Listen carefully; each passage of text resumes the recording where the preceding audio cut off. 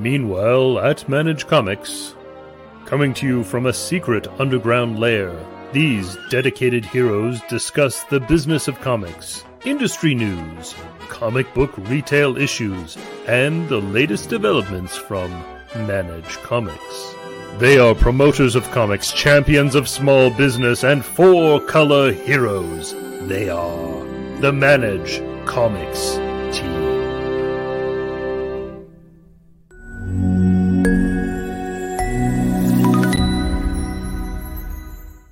Hey folks, welcome to Meanwhile at Manage Comics. I'm Brian, as always, and this is the Manage Comics Meanwhile at Manage Comics, episode 12, all about data again. So we've just completed our monthly catalog imports, and we're now going through those and kind of adjusting them for Classic.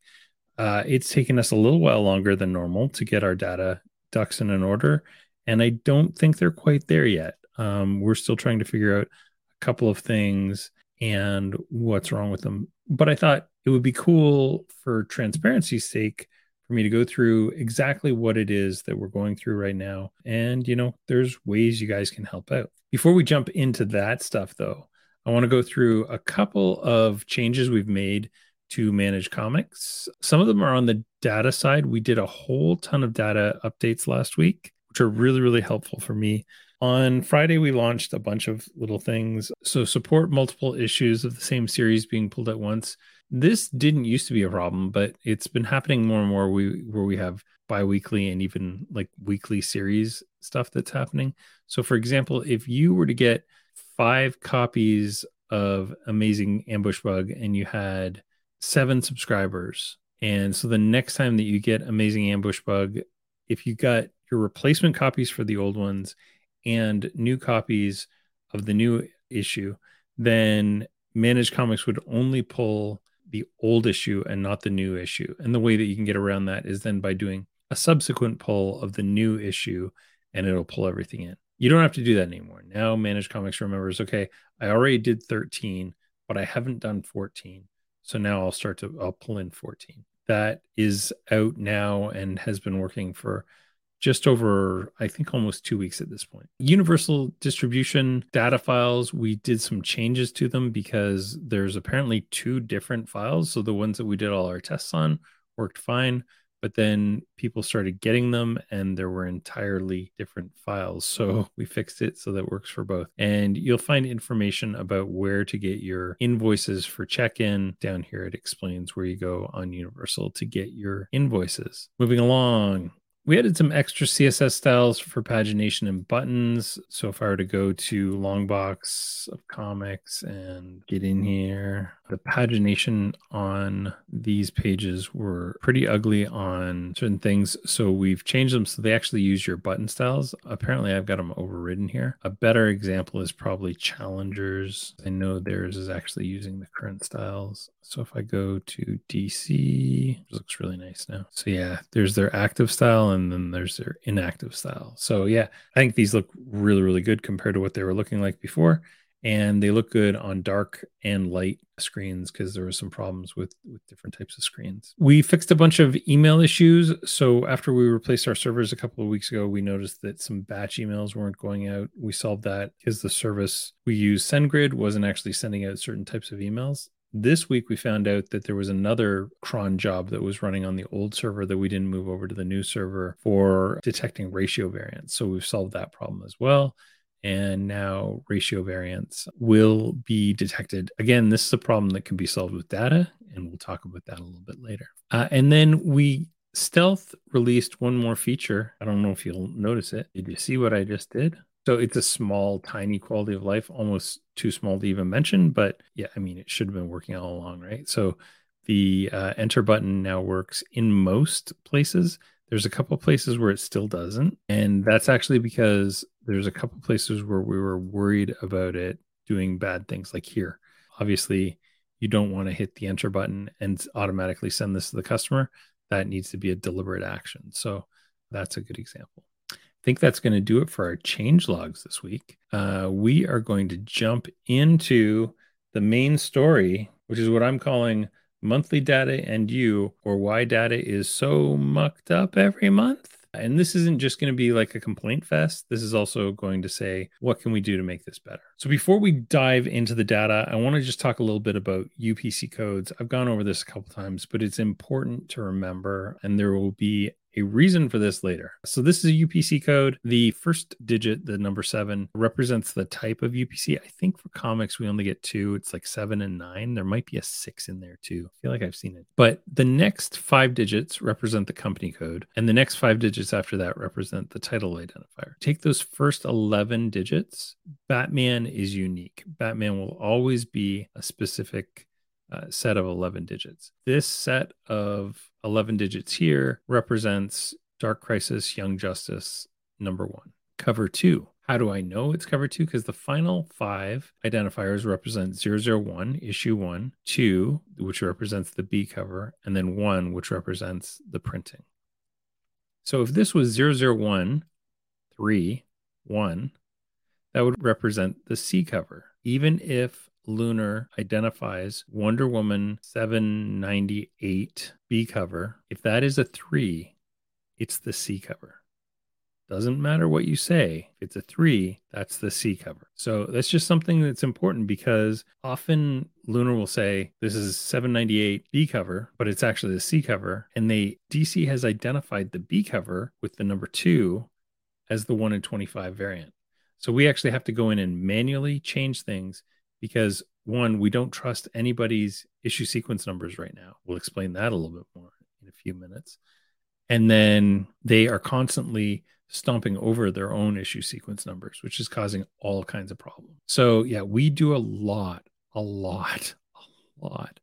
of data manipulation every week, like tens of hours, upwards of like 20 to 30 hours a week. I know for a fact we spend 70 to 80 hours a month on data issues, and that costs me money. And it costs me time that could be spent doing way more interesting things, like maybe making our search awesome, or maybe fixing our front end for the customers. There's so much things we could be doing without wasting our time on data. Boom and Dynamite and a few other distributors are starting to move in this direction, where the first 2 digits of the supplemental numbers represent the issue number, the next 2 digits represent a cover, and the final digit represents a printing. I'm fine with that. In fact, I think this is a great system. I think Marvel should adopt this. The only caveat is you can't have a series go over 99 issues. With Marvel, that's not a problem. They keep on restarting stuff. So I think they should totally embrace this. The one caveat about that is when you do this, this should be a line-wide thing. We noticed this month that one publisher, and I can't remember who it is doing this on 2 comics, new comics that are number 1s, but they're number 3 issues. They've decided to keep the old system. That's just going to cause problems for us because we don't know with reliability which ones you're using. Moving along, here's some of the problems we're actually dealing with. Something we see really regularly is improperly formatted UPC codes. You see these 2 red things. They're Aardvark Vanheim, a one-shot. I think it's Warren Hell one-shot. There's a signed edition, which has an entirely different UPC code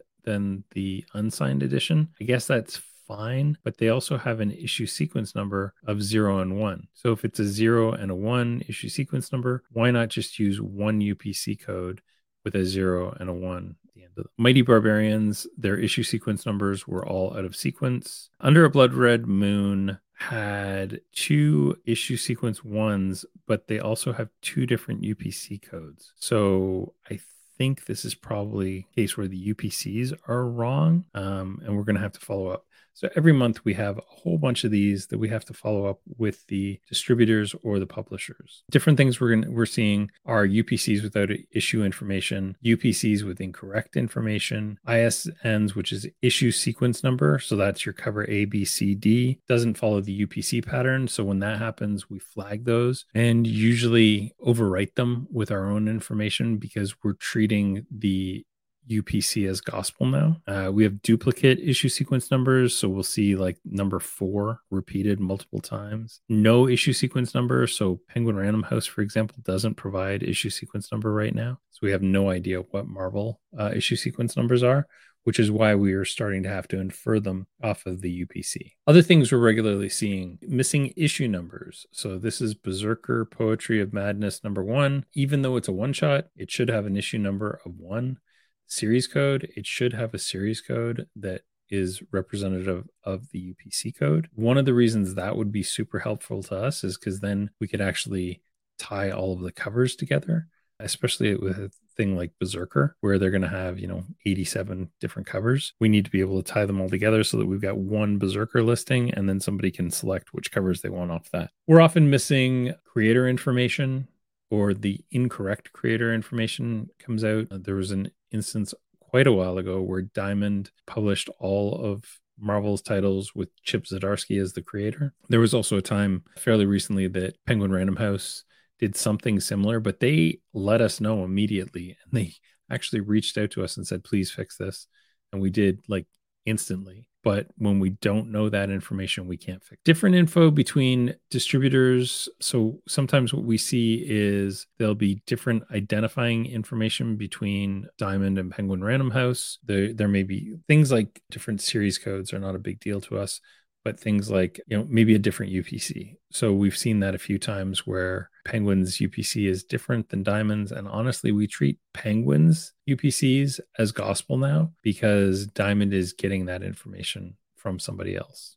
And things like mixed series codes. So we've seen this quite a bit in the past where, for example, Shadow War from DC was using the series code of Robin. We see this with a lot of the Pride titles where one Pride title will use the series code of another Pride title. We've seen this with a bunch of the DC stuff, I think. But this month's Night Terrors is a whole new nightmare that we haven't had to deal with before, and we're not exactly sure what we're going to do with it. The UPC code for Batman, it ends in 828. The UPC code with Night Terrors Batman ends with 940. So they should be different series codes, but both of them have a lunar series code of 136313. From our standpoint, some of the rules we live by is that a series can only ever have a single #1 issue. Every time a UPC code changes, that series code should change. We're going to try and figure out how to deal with this one. And to be honest with you, we were planning on a long-term solution where we create a UPC series code,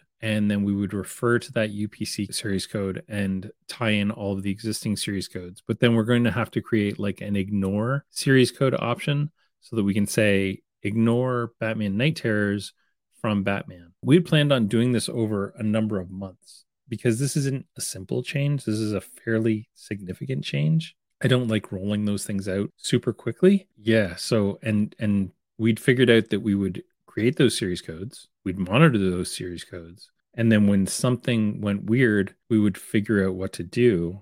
And we hadn't gotten that far. How do we figure out, and what does that end up being?